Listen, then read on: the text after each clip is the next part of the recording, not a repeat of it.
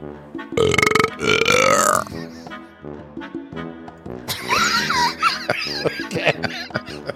You know that I'm going to dub over a really nasty burp over the top of that. You should.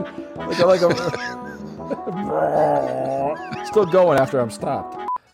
Hello, everyone. This is Slaughterland Podcast back again. And guess what? We're going to take a little break from the best and worst of Halloween, the franchise, coming out with soon after this episode, Halloween 2018, the best and worst of, getting up to the moment of Kill's release, getting everybody excited about that.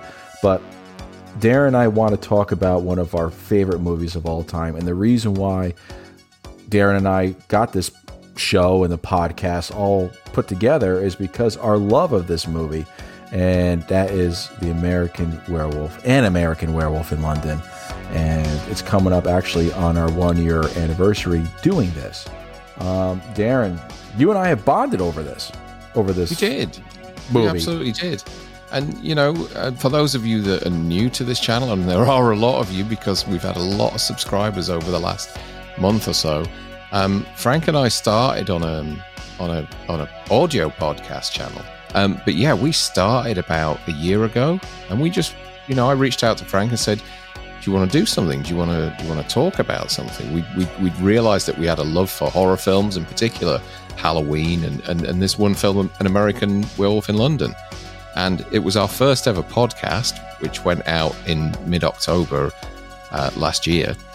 And we thought we'd kind of celebrate by doing a kind of video version of that podcast, which, you know, won't be exactly the same. We're a little bit more relaxed now about the way we do things.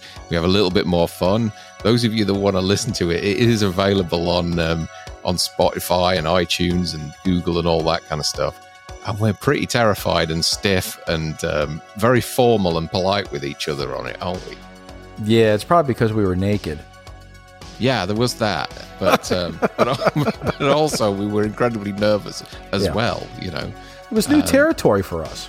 It was difficult, and you know, I remember when we first did it, and I sat down and listened to it.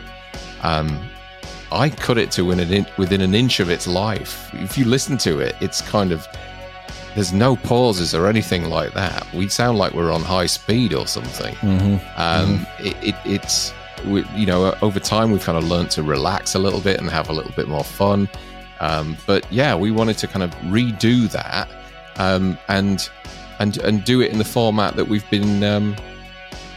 been using for Halloween, which is the best and the worst of. So let's start it. Let's do this. It's the best and the worst of An American Werewolf in London.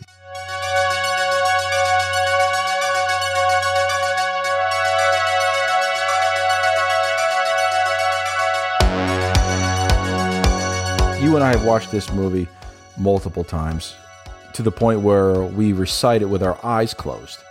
If it's playing, you know, we're kind of like the preacher in They Live. We're just like, and just going back and forth with the lines. We know it heart by heart. It's so hard to get a worst moment, a worst kill, a worst line out of this movie, because to me, and I think to you as well, it's the ultimate werewolf movie. The ultimate one. And it's one of the ultimate kind of horror films as well, because it's kind of comedy and horror, you know, and it's really difficult to get that blend right. But John Landis, who directed The Blues Brothers and Animal House and Spies Like Us and Trading Places and Kentucky Fried Movie, Kentucky Fried Movie, all a whole range of Coming to America, you know, a whole range of really kind of classic 80s movies that have really sort of, you know, stood the test of time and that are kind of, we're all very fond of, you know. And he did this movie in 1981, which he'd been preparing for, what was it now, the best part of... Since 1969. Yeah, it was a good sort of 12, 13 years that he kind of had this script that he eventually convinced the studios to make. Its roots are even embedded in, you know, movie culture as well, is because The Airplane script was actually based upon John Landis' screenplay. John Landis was friends with Abrams and Zucker, and they said, we're thinking about this movie, called Airplane. It's going to be a spoof, and we just don't know how to write it. And John Landis says, well, here's one of my scripts, An American Werewolf in London. Go ahead and copy the format. So that's what they did. They copied off what John Landis wrote. So, it's embedded into culture. And it's not an American movie. It's a British movie with American and British actors made on British pounds. Yeah. It just has an American crew. Exactly. And it's... They got it right as well. They got that kind of blend of cultures right. They got the humor right. It's kind of got a very British sense of humor throughout, but also with the Americans being able to kind of showcase their brand of humor as well. So you have this great blend of British and American humor that, for some reason, just gels nicely. And it's for me, every time I watch it, I'm just amazed at how well it works. It's a powerful film. So let's get down to, as we're going to talk about the best and worst, maybe we'll elaborate on some of the choices and maybe some of the trivia that goes along with this great movie. Who is your best character?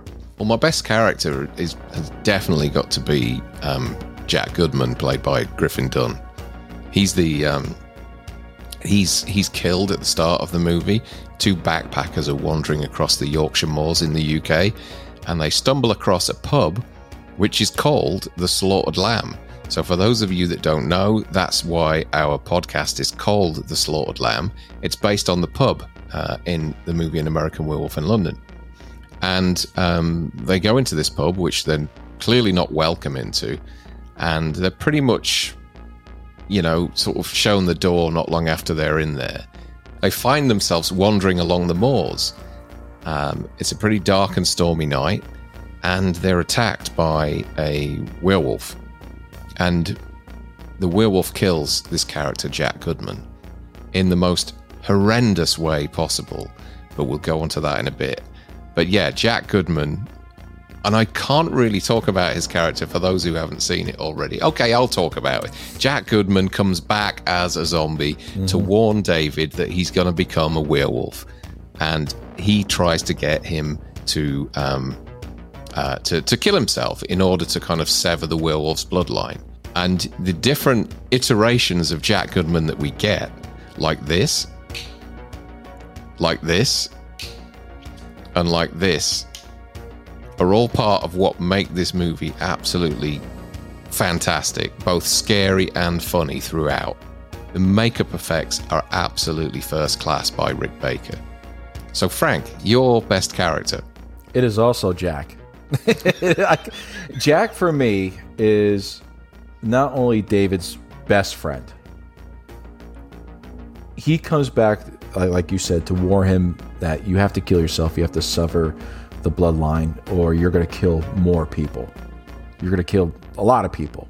Jack is not thinking to the point of saying, you have to kill yourself, just do it. He's actually consciously being his friend. That's the heart of this movie too, is being with him at every moment, at every form of decay that he's at. And the last part that we saw him, that you just showed, where he's in the porno theater, that's the funniest part, where he's scratching his own nose. It's actually, his own hand scratching the dummy. Like, even you itch when you're dead. Yeah. And that one part where we see him, when we first sees a fresh kill, as they say, everyone says the part of the makeup that bothers him the most is that little neck flap that keeps going back and forth. That's the worst. But yeah, the best character for me is definitely Jack, because he is David's consciousness. He is his best friend. He is him telling him to do what's right, even when all the other victims come back and try to say, get a gun, hang yourself, all these different ways. Jack is saying, guys, he's my friend. Let's do this a little bit more appropriately. And he's like, he's your friend, not mine. That was a terrible British accent. Oh, hell with it. Oi! There, I had that at the end. There we go. But Yeah, it's Jack, 100%. I could have gone with David. I could have gone with a lot of people in this movie, but when it comes down to it, you and I have to agree. Jack by far, when it comes down to it. Yeah, he was terrific. Who is your worst character? Worst character, straight off the bat, is Nurse Gallagher. So when David... A perv. She's an absolute perv. So when David survives the werewolf attack and his buddy Jack gets killed, he's sent to London to a hospital to recuperate. And he's in a kind of, I guess, almost like a coma for a couple of weeks. He's recovering. He hasn't woken. Yeah, he's recovering, but he hasn't woken for 2 weeks. We'll find out why. Yeah, there's a line in there where they say you've been unconscious since they brought you here 2 weeks ago, and the two nurses, Nurse Price, played by Jenny Agutter, and Nurse Gallagher, who's just some random northerner from the UK, and those of you from the UK will know what I mean, a kind of brassy, bolshy, ginger-haired, sex-starved nurse, makes a comment about what David's religion might be, and she says, I think he's Jewish, and Nurse Alex Price turns around and says, well, how do you know that? And she went, because I've had a look.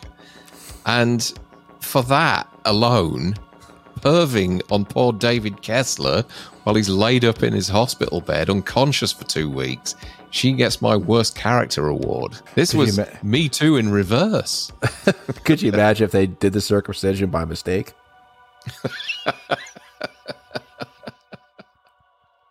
Oh, sorry, we put you in the wrong ward. My worst character, just because it serves no purpose in the movie, but yet it's kind of needed, is Sean. Sean is part of this, is part of a couple that is waiting for another couple to arrive at their flat, and the couple that's going to sneak around back to surprise Sean and his wife gets attacked by David as the werewolf. Yeah. And Sean's wife says he should go out there and take a look. So he does. He goes out there and says, Harry, is that you? And he has a drink in his hand because Brits don't want to leave their drink. They don't want to put it there. They take it with them. And it looks good, too. Because he's very sophisticated. Because everyone shows up to a dinner party in a suit and tie. This was the 80s. Okay. So he goes out there and he finds whatever's left of his French, only one part. And he just basically looks down and goes, that's it. No reaction. Reaction. They are an incredibly stereotyped British couple, aren't they? It's just like, oh, bother.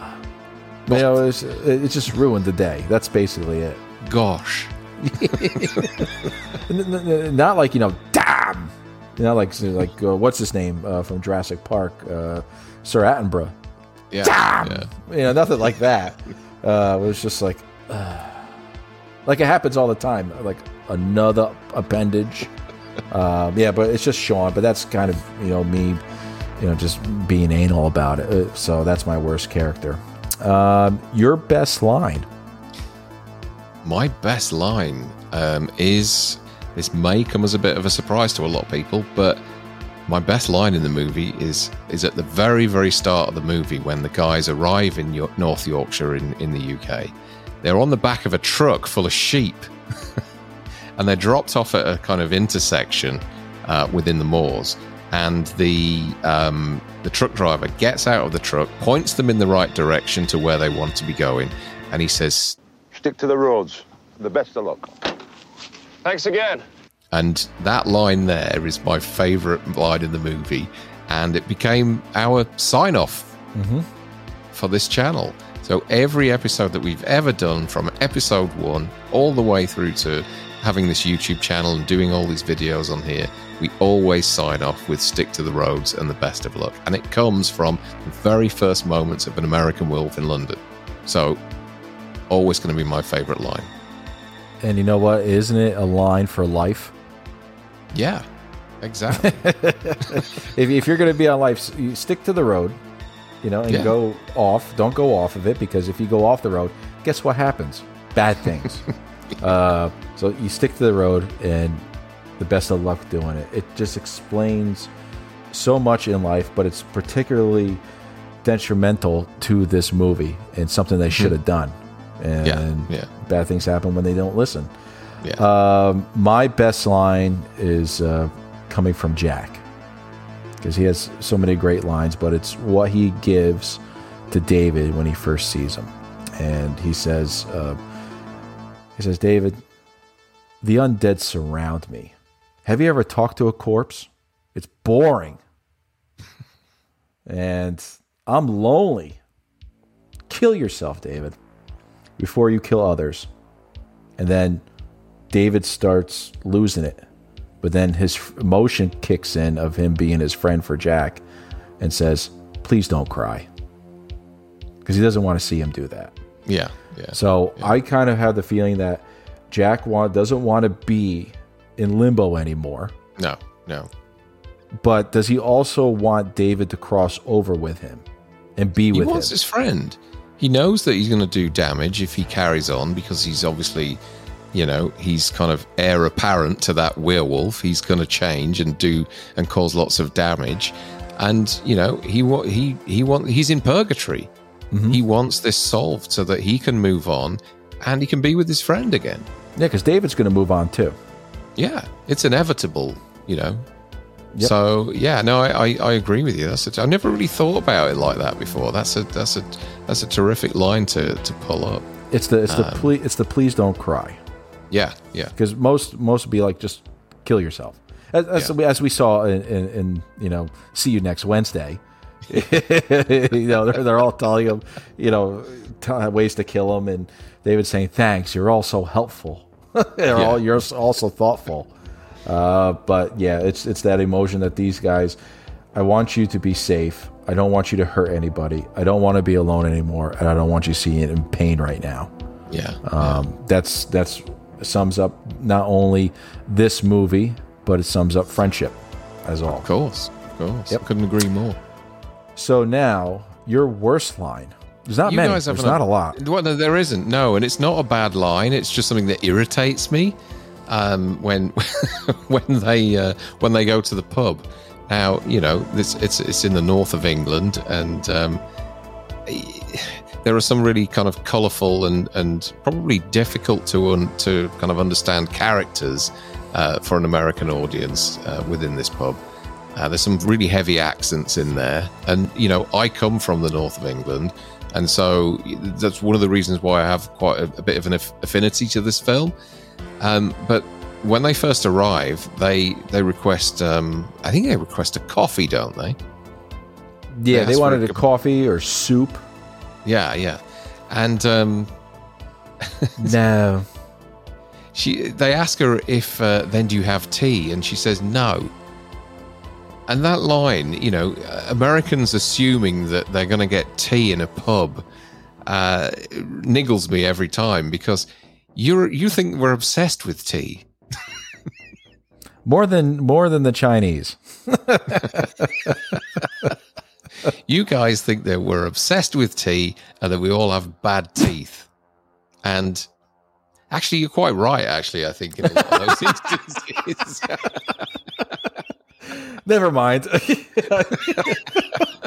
I don't. I'm okay. I'm not keen on tea, and I have good teeth. But it's just one of those things that niggles me every time he says it. She says, "No, we haven't got any coffee," and he goes, "Then do you have tea?" No, it's a fucking pub, for crying out loud. It's not a cafe or a Starbucks or anything like that. So there wouldn't be a soda. There wouldn't be any pop or anything like that. Any cola. Yeah, you'd be able to get. Oh yeah, because you have to mix it with your Jack. That's now exactly, I understand. Exactly. That's what it be. Some pubs do tea, but they usually juices, kind of. Some pubs would do tea, but they're usually in London, kind of wanky pubs. Do you know what I mean? Not pubs in the kind of Yorkshire Dales that are isolated in the middle of nowhere. You go in there and you get a mild, a stout, or a bitter. That's it. That's your lot. No tea. So my worst line in there is, then do you have tea? No tea there. I assume that all English people drink tea. Oh, most of them do, but I don't. But don't you guys have tea hours? No, what do you mean tea hours? What, you mean like a siesta or something? Yeah, something like that. We always thought that across the pond, you take breaks to have tea.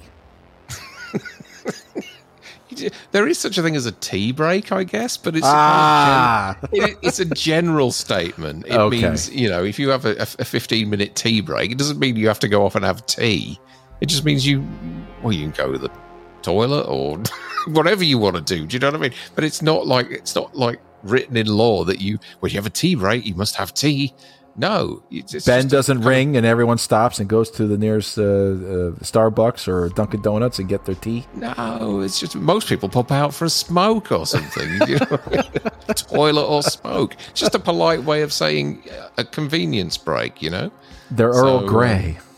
Yeah, or a comfort break, Anyway. All right, my worst line is from Sean's wife. Because I'm going to pick Sean, I'm going to pick his wife as well. And Sean's wife just saying... Can I just say, these characters that Frank's picking on are in this movie for about all of 20 seconds. But they're not needed.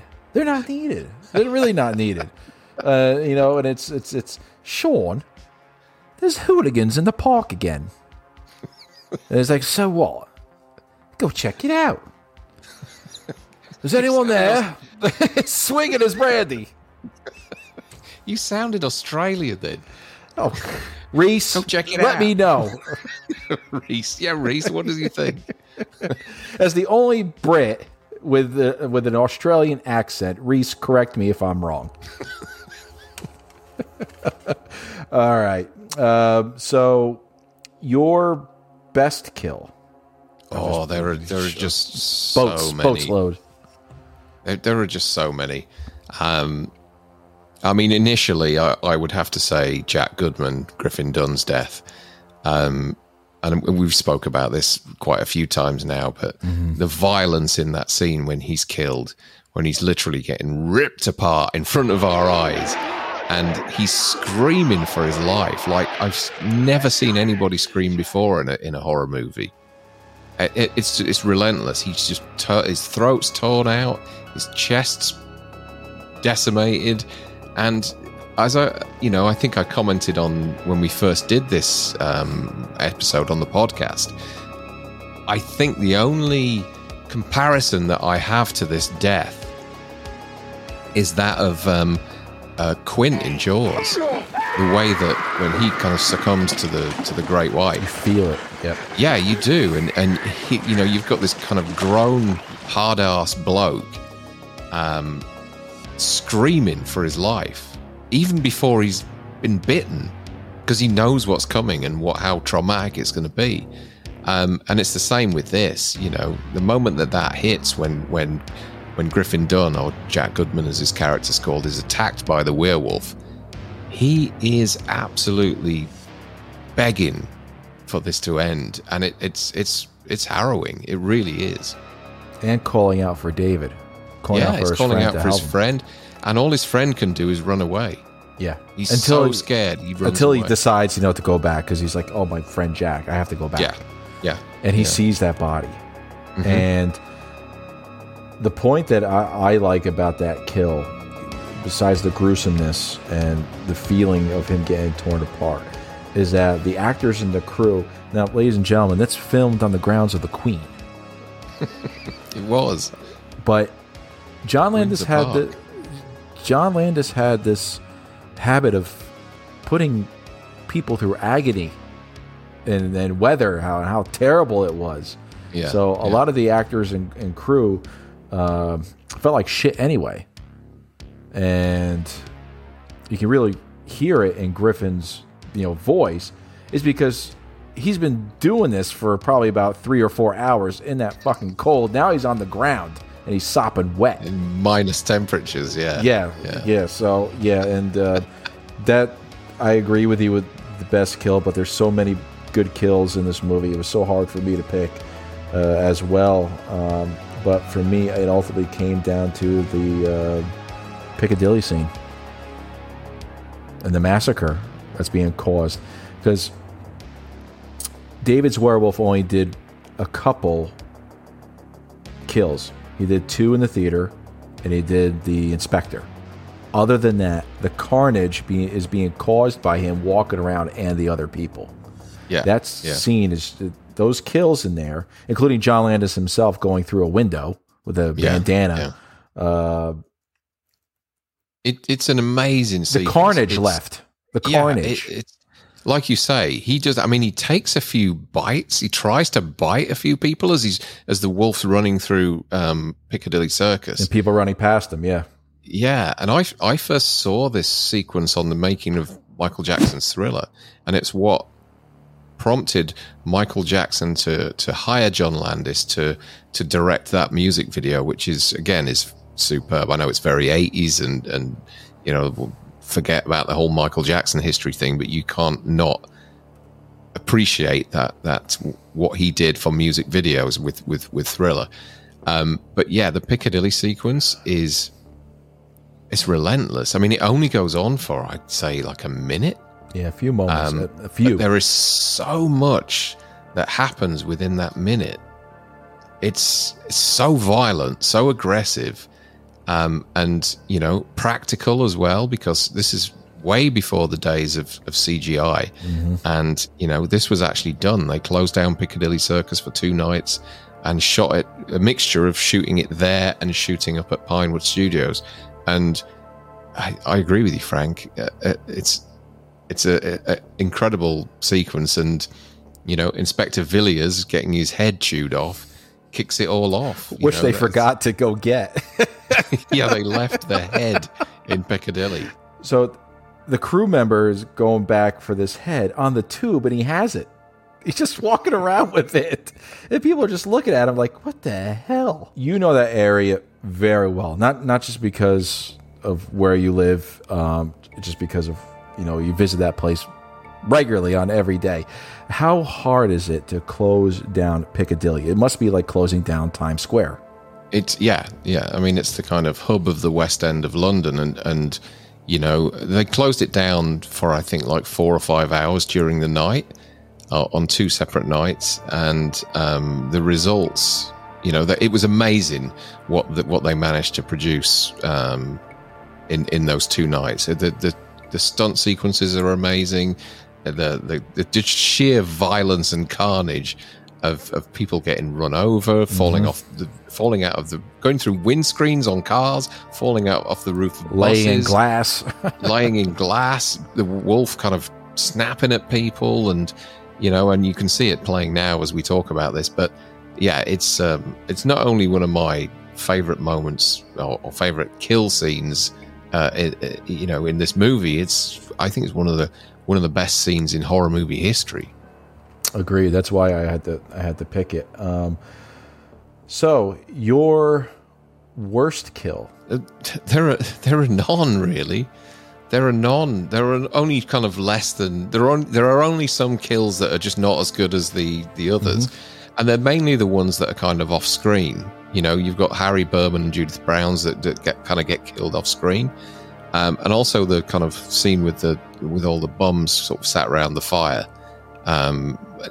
They're obviously killed off screen as well. Although I believe that sequence was actually shot where they were all killed, but in the end they ended up sort of just kind of cutting away. There's no shortage of kills in this film whatsoever. Gores. I think we need to, we need to also mention the tube station kill, which is, you don't actually see the kill, but the build up to it is just absolutely nerve jangling, isn't it? The first person and third person chase scenes, views, are fantastic because they did it from a low and upright angle. So you're following him based upon the view of David as the werewolf. And to the point where you're getting face to face with the victim, and you see the first half of the werewolf just before the strike going up the escalator. Yeah. You can just see him enter frame. Just a brief moment. It was terrifying. You know what? The worst kill for me is, like you said, it's the ones that are off screen. Even with Harry and his girlfriend or wife, you saw the head just come in, like it just attacked. You don't see that with the bums. No. And they spot something and then it cuts away. That's it. That's not Winston. Look, let him go. I'm getting better. It's a Loomis. Get out now. But the aftermath of what the bums look like is you can tell they've actually had the run, got the run through. All right, there's so many of them, Darren. But your best moment. What sums up this whole movie for you? I mean, it has to be the transformation, right?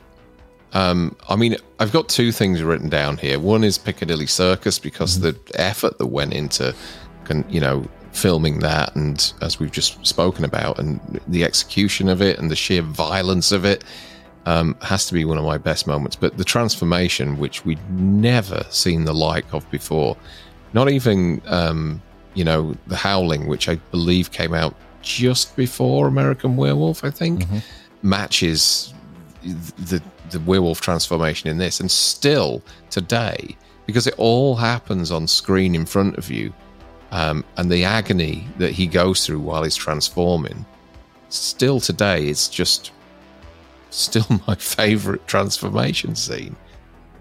It's incredible. I mean, the hours and the workmanship that go into this, and this is not CGI. There's no sort of manufactured sort of computer effects or anything like that. It's all practical, and it all happens in front of you, and it's just stunning. It really is. So much so, and I know you mentioned this on the podcast before, that they devised a new category at the Academy Awards just so that they could, so that Rick Baker could win for this makeup that he did.